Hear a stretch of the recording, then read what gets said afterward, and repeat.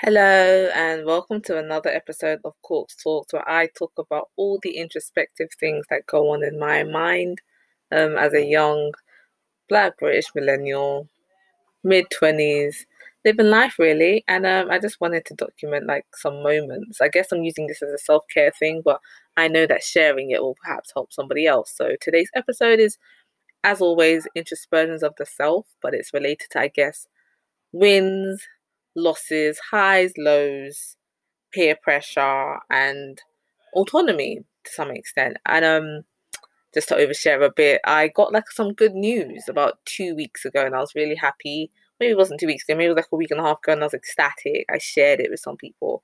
And then recently I got some kind of mediocre news, and that kind of disappointed me. And it made me come back to center, and I had to rethink myself in terms of external validation. Who am I beyond the wins and achievements I get? And will I always outdo who I was before? What is the plan of my life? Am I trying to outdo who I was before? Am I rewriting? A good song that I really enjoy by Natasha Bedingfield is called These Words. And then there's a line in it where she says, Nothing I write is ever good enough. And I just find that lyric so interesting and funny because that song is a hit, firstly. But it's this idea of always wanting to be perfect or a perfectionist. That's something that I've kind of abandoned in some respects. I just try to do as much as I can. I don't believe in perfect. But something I am trying to get used to is developing myself to the best I can be.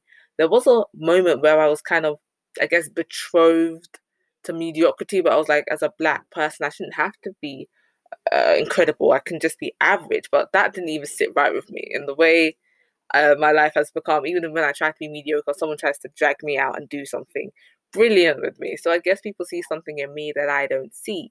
But in weighing these wins, and it wasn't even a loss, but and this mediocrity, I had to put myself at the center and say, who am I when I'm not achieving something, you know?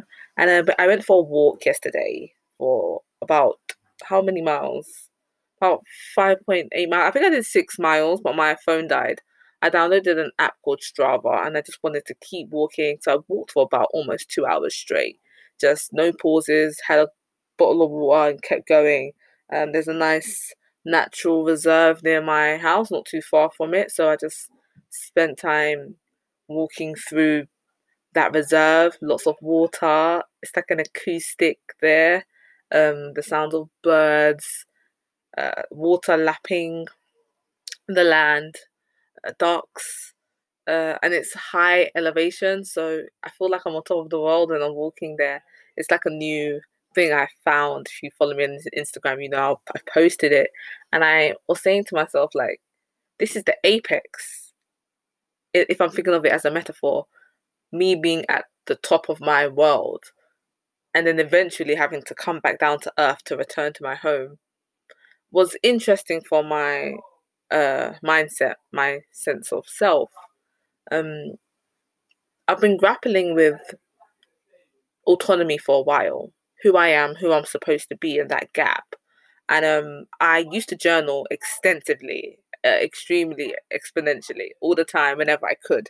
And it's a practice I abandoned a while back just because I thought to myself, I was dwelling too much on the negatives. I wasn't journaling effectively. There's a process called bullet journaling where you take your piece of lined paper or notebook and you write feelings down, and the feelings that you don't want with you, you scrap them. And then the feelings that you do want with you, like a gratitude journal, you keep them. But for me, I was just excreting on a page everything I felt, good and bad. So when I was looking for the good in my days, I couldn't find them because it was muddled with the bad. So now I've decided to be a lot more intentional. I bought a gratitude journal where I write my days out, but only the good things that have happened. And I still find that scratch, that urge to write about the negativity. So me being me, I fell victim to my woes, and I've bought another journal where I can just write the sadness. But I'm trying to understand, like with the wins and the losses or the mediocrities, that everything is worth talking about, even the uncomfortable things, the disgusting things, the uncomfortable sometimes give rise to a lot of what we see as activism today. You know, I think to the collectives that we speak about when we talk about politics and radical politics, we understand that these are never politics of the self, they are often politics of the community. But in reading books by individuals, sometimes you will feel like this is one individual's praxis, this is one individual's idea, when in reality it often isn't. And that's something I've really learned in terms of the beauty of being understood by another person, or being understood by the community. I feel like it's sometimes more important than anything, but we are often disengaged from them, particularly in this pandemic. You see a lot of, I don't want to say fury, but a lot of discourse online where it can get very scary and uncomfortable when you see particular opinions being shared. Maybe you don't agree with it, maybe you don't understand it, maybe you do have the range, maybe you don't care about the bigger picture, maybe you're thinking from an individual's perspective. Whatever it is, you ask yourself as a human being, where do I fit? And I'm constantly asking myself, where do I fit? And it's not something that I've managed to find an answer for as of yet. Um, I've made it my mission to try and, I guess, read and learn as much as possible, but also get to know a range of people. Because sometimes what's in the books is not necessarily all that is out there. Something that I'm learning with every industry, particularly publishing, is that we are constantly being shown a version of the story that is topical to the time, let's say. With these past 5 to 6 years, you've seen, I'm sure, a surge of literature in terms of anti-racism. And then you hear from the likes of Yaa Gyasi, who is a woman who's quite low key, in my opinion, writing for The Guardian a few days ago. And I read that article, and it was talking about how anti-racism books are not enough to dismantle these systems that have been in place for years. And I guess to some extent it speaks to the laziness or the misinformation of the majority of the population, whereby they we don't really know how to reckon with the ills and difficulties of the state. I know I sound very nebulous when I say this kind of stuff. It's because I'm still trying to configure the concrete sources. So as I was saying, of course, when I have a reference for something, I always mention it. But sometimes I'm just going off the dome, speaking on what's on my mind, because I read a whole variety of things, and I'm not. This is not coursework for me. This podcast is definitely just a free thinking platform. So, as I was saying, I try to mix as many perspectives as possible because I understand that we all live very diverse lives. Nothing is static. So even something that related to me 5 years ago might not relate now. And a lot of what we read today, presently, is very ancient and old and pre colonial. But because it wasn't popular then, we think it's new and it's novel. It feels like we're repackaging often. And I'm not opposed to that. It's just how many times do we have to get the message before we absorb it? You know, life is constantly moving, as we've seen with this pandemic. A whole year has gone by. It's been a year, and we are still trying to contend with the fallout of how the government mishandled it, and still knowing that there will be more to handle is a scary prospect. I know for a lot of people, there's consideration of moving out of London, moving out of England, moving out of the UK. It's changed people's mindsets in a way that many would not expect. And I'm I'm not averse to change, but I'm always concerned about it. I like to ask different people's perspectives that I respect and trust about their opinions on decisions I'm making before I do them. But sometimes I am just like, up and going because I don't want another person's opinion. And I guess that links back to the validation point. A friend of mine called me the other day talking about how she kind of felt behind in life. And I was trying to reason with her that your pace is your pace and your time is your time, and don't worry about the world. But I can understand how frustrating it can be when you feel like you're stuck in a cycle and people are hitting major milestones.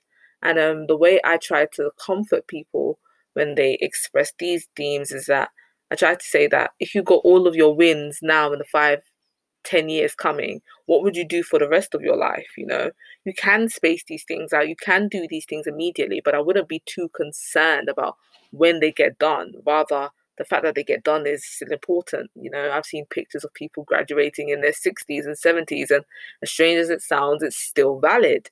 Life is long and it's meant to be lived, and a lot of us are rushing.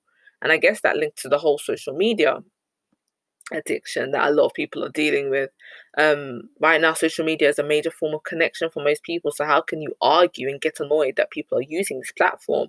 But sometimes seeing things, certain content can be disabling and unnerving, uncomfortable, and not something that you want to engage or indulge in on a daily basis. I often find myself detracting from it, and finding alternative sources of either entertainment or interest. I've started using my app Libby again, and I've been listening to different audiobooks. And I recently finished a book called Burnt Sugar by Avni Doshi, and it was a brilliant read.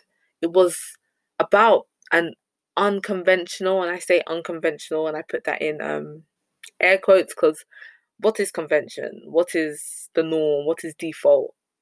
As a woman who's a minority in a majority white country in Europe, I don't know what convention really is. I know I don't fit it, even if in my mind I do. I know that convention wasn't made for somebody like me, but it was this unconventional woman who is the daughter of a woman who ran away from her traditional home and had her, and now this woman is married and she's cheated on her husband with a man her mom used to date, and it's a very rich story. I've kind of spoiled it, sorry. I'd rather people read it and get to know it, because it's a literature, it's a type of language that I'm really starting to fall in love with. The idea of the woman telling the woman's story from this alternative, and I don't like that word because it suggests that there's a normal default, but alternative point of view. It's about women who aren't too fond of children, who might be childless, who might not be in marriages. I also started This Mournable Body by Tsitsi Danjaremba, and that is again another read about a woman who is working and has become a teacher but is single and childless, and dealing with that as a woman who's not 20 and not 30. When you get to a certain age, it's clear that women have, I guess, a sell by date to some extent. And we see this in employment when women decide to have children. And of course, there are attitudes that are changing towards that. But, and you come to the attention that you as a woman can be living undead, but people be seeing you as almost incomplete, partial, and that's a fear that is ingrained in women basically when they reach 30, and something that I wish we could abolish and abandon, but it's becoming more clear in the way we speak about whether it's celebrity or family or friends, this idea that women above a certain age should be doing a certain thing, and if not, they are failures of their gender. I think in dealing with this, we create a lot of discomfort and dialogue as to what we as women are, what is femininity. And so far, we've only seen a very European understanding of that. But even perhaps the African understanding of it, pre colonial, non religious, might not even suit our own diasporan selves, as the child of Ghanaians, there's obviously a perception of how women should be, but then again, I'm in Britain, and there's a different perception of what women could be, but actually at the core, it's not too different, ironically. And I don't know whether that's because of an importation of colonial laws or whether there's just a very conceptual idea that is universal as to what a woman should become. I recently got my hair cornrowed, um, and it made me feel different about myself when I had my afro out. I mean, I had shaved hair for about 3, 4 years. So I dealt with the politics of being like a bald-headed woman, let's say. And it was an interesting experience for me. I really encourage a lot of women to do it if you can. But seeing my hair grow out and it being natural because I was relaxed before I had cut my hair, and having to deal with the length, the thickness, and all of this,